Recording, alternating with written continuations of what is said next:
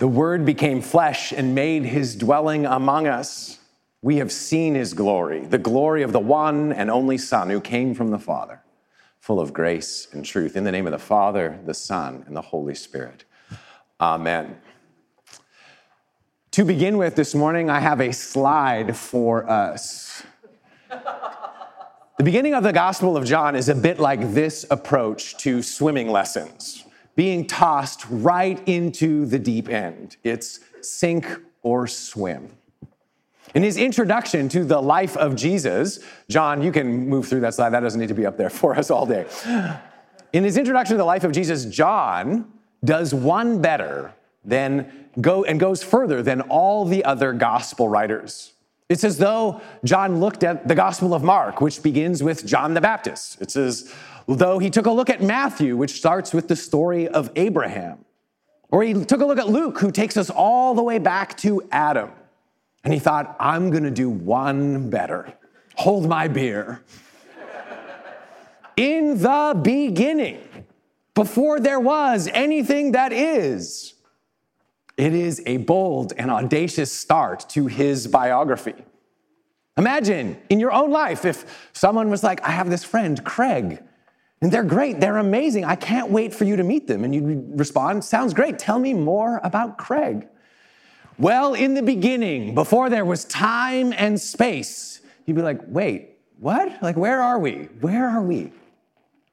It's an audacious way to begin the story of Jesus' life. And that's, in a way, appropriate because our reading this morning is overflowing with bold and audacious claims. Claims about reality, claims about transcendent things, claims about Jesus. And all packed in there. In my preparation for this sermon earlier this week, I made a list, just superficially, of dozens of the claims that are packed into these 18 verses without even trying. There is an overflowing amount in there. It seems like John had this important background information that he wants us to be aware of before he begins unfolding the life that Jesus lived. Information about Jesus' identity that the other characters in the story are not totally aware of. There's a bit of dramatic irony there. And information that provides context for Jesus' actions, his words, his deeds, linking his life to this larger story, right? Moses and the law. And in fact, linking his life to the story of all things, the story of all reality. This morning, as we're beginning in earnest with our journey through the book of John, our consideration of the life of Jesus, I kind of want to focus on these 4 summarizing claims, bold and audacious, even offensive claims that set us up to follow along with John, with Jesus. Before we jump into the first of those 4 claims, let me pray for us. Gracious and almighty God, we thank you for the gift of your Holy Spirit that inspired John in the writing of these words. We thank you that the same Spirit that inspired the writing of these words is now here among us. And we ask that, Holy Spirit, you would enliven our hearts and our minds to lay hold of the truth of who Jesus is, perhaps like never before. In his strong name we pray. Amen. John's gospel begins with some of the most profound words in all of the Bible, all of the world. In the beginning was the Word. That short phrase captures a claim about all of reality, about the universe. The term for word there is the Greek term logos, from which we get the English term logic or logical. And there would have been a great deal of meaning packed into this one term for John's original hearers. Those who had a familiarity with the Greek world, with Greek philosophy, would have heard in these first words of John's the notion that in the beginning there was an order to things. There was the rational orienting principle, the form of forms, to use Platonic language, out of which the universe, the world, received its order, its form. In the term logos, in the beginning was the Word, they would have heard this and agreed. Similarly, John's Jewish hearers would have read in this opening phrase, in the beginning was the Word of God, the wisdom of God, God's self-expression, through which they would have said, yes, God spoke all things into being as recorded in Genesis. In the beginning, when there were no watery depths, when there was no springs overflowing with water, before the mountains were settled in place, before the hills, as it says in Proverbs, there was the wisdom through which all creation was given its order. They would have heard that and said, yes. For John's ancient hearers, this idea that there is an order to things from the beginning would not have been particularly bold or offensive. Such a notion was acceptable to them, alive to them from their traditions, their experience of the world. But for us today, this claim of an order to things is perhaps on shakier ground. Our mastery of the world in so many arenas is such that the material reality around us can feel like it's open to our interpretation entirely. It's open to reconfiguration according to whatever we desire. Our propensity toward individualism can make it so an articulation of an order, an intended end for creation for us, seem inherently limiting, restricting of our liberty, restricting of our flourishing. If you've ever watched almost any Star Wars property, there comes a moment where the representative of the Empire says you have to have order, otherwise there's chaos. And maybe you're listening and you're like, is this a pro-Palpatine sermon? Is Peter pro-Empire? It smacks something of us to us as something oppressive. Yet this notion that there is an order to things is actually an essential dimension of the gospel, is actually good news. This is part of why John begins here. There is an order to existence, an order to our lives, an order to the world, such that scientific inquiry is possible, and such that we have the hope of lives that cohere with concepts like justice, righteousness, with goodness, love. If there is no real order, no word undergirding all things, it's all just power games, language games, and confusion. What you call good, I very well could call bad, and vice versa. But John's declaration is that there is an order to things. There's a pattern to creation to which our lives might yet conform. There is a target to hit, a path to follow. And that is good news. It's good news that Jesus in the gospel is bringing people, inviting people, healing people in such a way that they're brought into alignment. They're brought into step with the pattern of creation, with the life-giving way in which they were made and all things were made. That is good news. And this is the first claim of John's gospel. In the beginning, there was an order, the Word, through which all things were made. Like I said, that's not a particularly bold or audacious claim, especially for John's original hearers. But the next words in John's biography of Jesus do begin to press things. In the beginning was the Word. Fine, cool. The Word was with God. Okay. The Word was God. Now we are getting somewhere.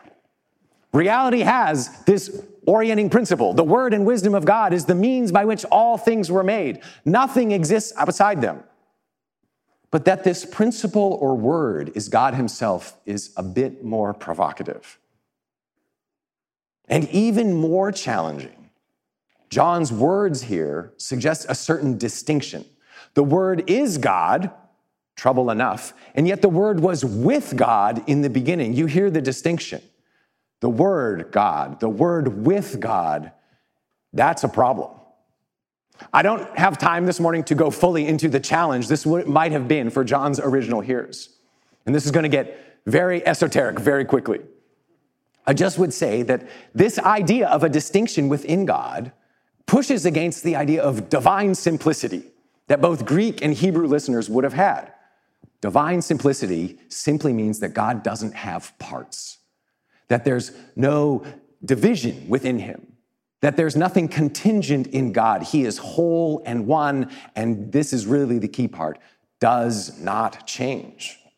That's how we can rest in the promises that God has given. That's how we can trust in his faithfulness. So this idea that the Word was with God and was God himself as well would have been challenging. And much of the early centuries of Christian faith were unpacking what this meant, understanding how can this be, yet how can God be wholly one, simple, and thus utterly reliable for you and for me and for all of creation.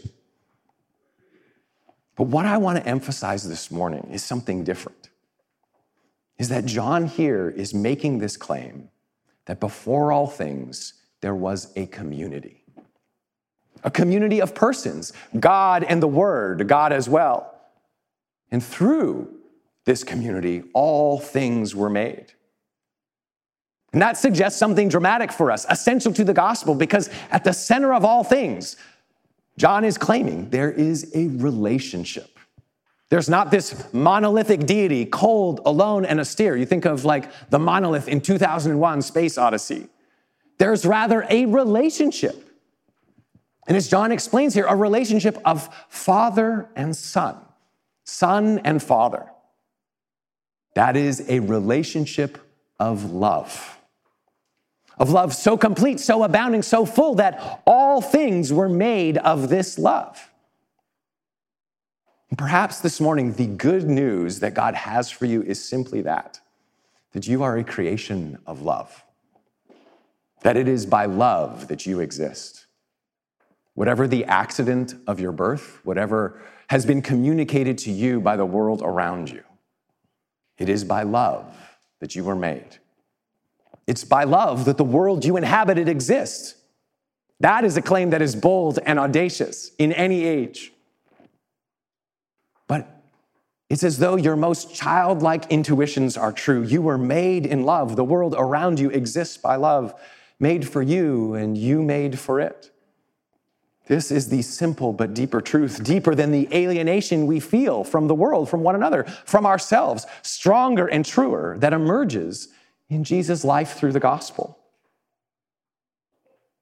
There is a power stronger than sin, stronger than death, more durable and relentless than our rebellion, the love at the center of all things. In John's gospel, now we are getting somewhere. If you could peel it all back, pull back space and time and find what is there at the center, what would remain behind it all is the relationship of the Father and the Son. A claim so revolutionary that it will change your life. And it will change your life because of the third claim that John makes in these opening verses. The third claim John makes is that you and I are invited. You and I are drawn in, can have the right of belonging to this community, this relationship of love at the heart of all things. That is a bold, audacious, transformative statement. It is something that you are made by love, but it's something more. It's grander and greater that you were made for love. It's something better that you are invited into the community at the center of all things to participate and belong there with the Father and the Son, living in their light, participating in their life, sharing in their glory. That is available to you in all your ordinariness of life, in your brokenness, in your tragedy, in the dark. John's claim is that there is something more available to you. And it's available to everyone. It's not contingent upon your parentage, upon your ethnicity, upon your pedigree. It's not related to your mental capacity or your moral uprightness. It is available to all who would receive the word. For John's original hearers, for us, this is a remarkable claim. We say it's got to cost something. You have to be able to qualify somehow. Otherwise, there is chaos. Otherwise, the status quo, the way we have set up our lives, is threatened, is called into question, is too unstable. Otherwise, anyone and everyone could share in this.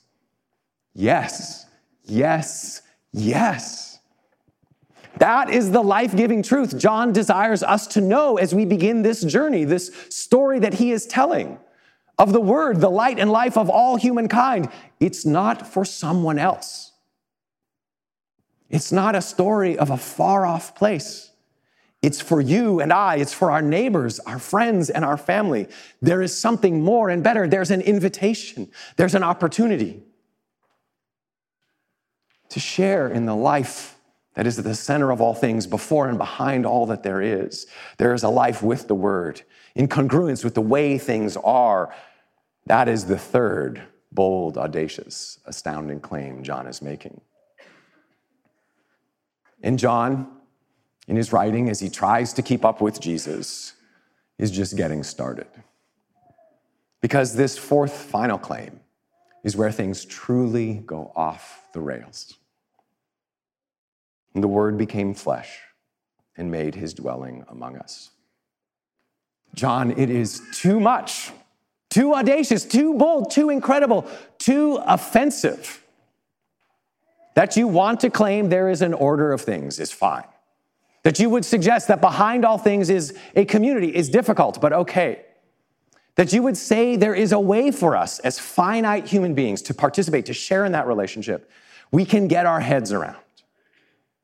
However, that you would say that the rational orienting principle behind all things, that God's self-expression, God's self, would become flesh and dwell among us is too far, too much. It might be possible to say that human beings can transcend the physical world, can enter into some communion with the divine by their minds, escaping the world around them. But it is something altogether different to say that the divine, the transcendent, could or would become flesh, finite, dirty, decaying bodies. All that is passing away. No eternal transcendent God would stoop to do this. That is the perspective John's original hearers would have had. This is offensive. This is scandal.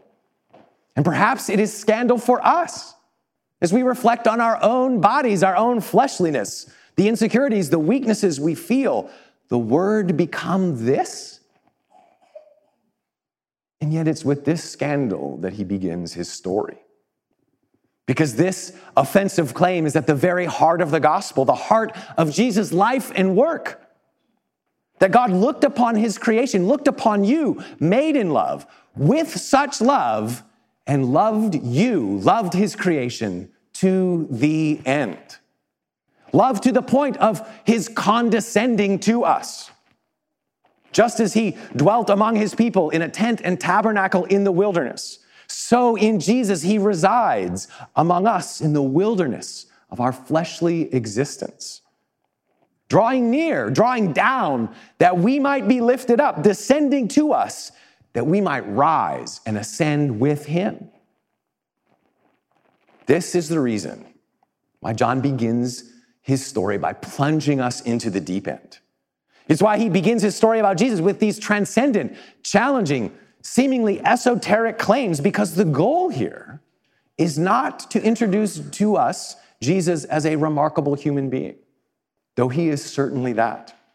John's intentions is not that his readers, that we would admire Jesus as a wonderful teacher and human example, though he is certainly those things. His goal is deeper than that. His goal is that you and I, that his hearers, would receive Jesus, would receive him as the Word before time, the one through whom all things have their existence, the light of the world, the Word become flesh. That is John's project. That is the hope for you and I, for his readers. That is our hope for life, for peace, for glory. Because it's only in receiving Jesus, receiving him as the Word, that we're given the right to enter in, to be the children of God, authorized to enter into that relationship of love shared by the Father and Son. This is key and so easily missed. Jesus is not simply this incredible human being, like a human being better and stronger, like Captain America or something, right? No, the Christian claim, John's claim, is something like this, that what philosophers would call the ground of all being, an entity wholly distinct from every created thing, has entered in, taken up flesh, become human, took on the pattern and shape of an ordinary human life to redeem and restore what was marked by sin, to make a way for us to enter into the relationship of love at the center of all things. You and I, by Jesus, have been granted access. That is what the church is, simply people who have been granted access, authorized to enter where they do not belong in and of themselves, into the family of God. This is what John is seeking to get to us, this remarkable truth about who Jesus is. Some of you may have seen this. I've been bombarded by ads in the last few weeks on my computer. I think tomorrow, Matthew McConaughey is holding this event, The Art of Living. It's like an online free event. It's like him and Tony Robbins and other celebrity guru types. And honestly, it looks pretty cool. But it's like this, learn how to just keep living like Matthew McConaughey does or something like that. It's like shape your life like Matthew McConaughey. And I want to say this morning, you can listen to Matthew McConaughey. You can listen to Andrew Ferris or Andrew Huberman. You can try to emulate whoever your celebrity spirit animal is. Maybe there's a wisdom that they can give you. But this is key. You have to reserve space for Jesus, unique space, because he is singular. He uniquely stands. He alone can lead you into life and peace. He alone can lead you into the relationship of love for which you long and were made. He alone can grant us the peace, the shalom, the life, abundant life that we so deeply desire. In him, there is a fullness that no one else can match. In him, there is grace, truth, and glory that can be found nowhere else. That is what John wants you and I to see, so that we would receive him in our ordinary lives. So that we would say with, just like Thomas, doubting, struggling, faithful Thomas last week, my Lord and my God. There is a familial dimension to the language that John is using here. To receive Jesus is to receive him as family. To exercise hospitality toward him as the Word made flesh. That is to believe in his name, to trust in his character, his person, such that our allegiance is to him, such that we acknowledge the truth of his claims, we confess him with joy and gratitude. I wonder what it might mean to offer Jesus hospitality in your life today, this week, this season. I've wrestled this week with what it means for us to receive Jesus, now, today, in our context. And two words come to mind: prioritization and encounter. Prioritization. To consider the words of Jesus, his way of life, as fundamentally integral. To consider his presence as an essential thing for our good. To consider him as the Word made flesh drawn near to us, as one to whom we can come with our most pressing, most challenging, most intimate of needs, knowing that he's able, that from his fullness he longs for us to receive grace in place of grace. Later on in the gospel that John records, Jesus will say, "Abide in me." That's prioritization language. But it's also striking to me, and this is the second word, encounter, that John's claims about Jesus, the remarkable, bold, audacious claims he makes, emerged out of his life with Jesus, reflecting on the various encounters he had, the encounters he saw Jesus having with others. He didn't will himself to believe these things. He reflected upon what emerged from his encounter with Jesus. We need such encounters. And so my encouragement is, as you approach this table, as you engage in worship with a sincere heart, as you perhaps go for prayer with the prayer workers, come seeking an encounter with the Word made flesh. Come with a heart eager to receive Jesus and with the expectation of his reception of you. To receive Jesus is to receive and worship him in the fullness of who he is. And it's to become a child of God, to receive the authority to enter in where we do not belong, to enter into grace and truth and glory. In the name of the Father, the Son, and the Holy Spirit. Amen.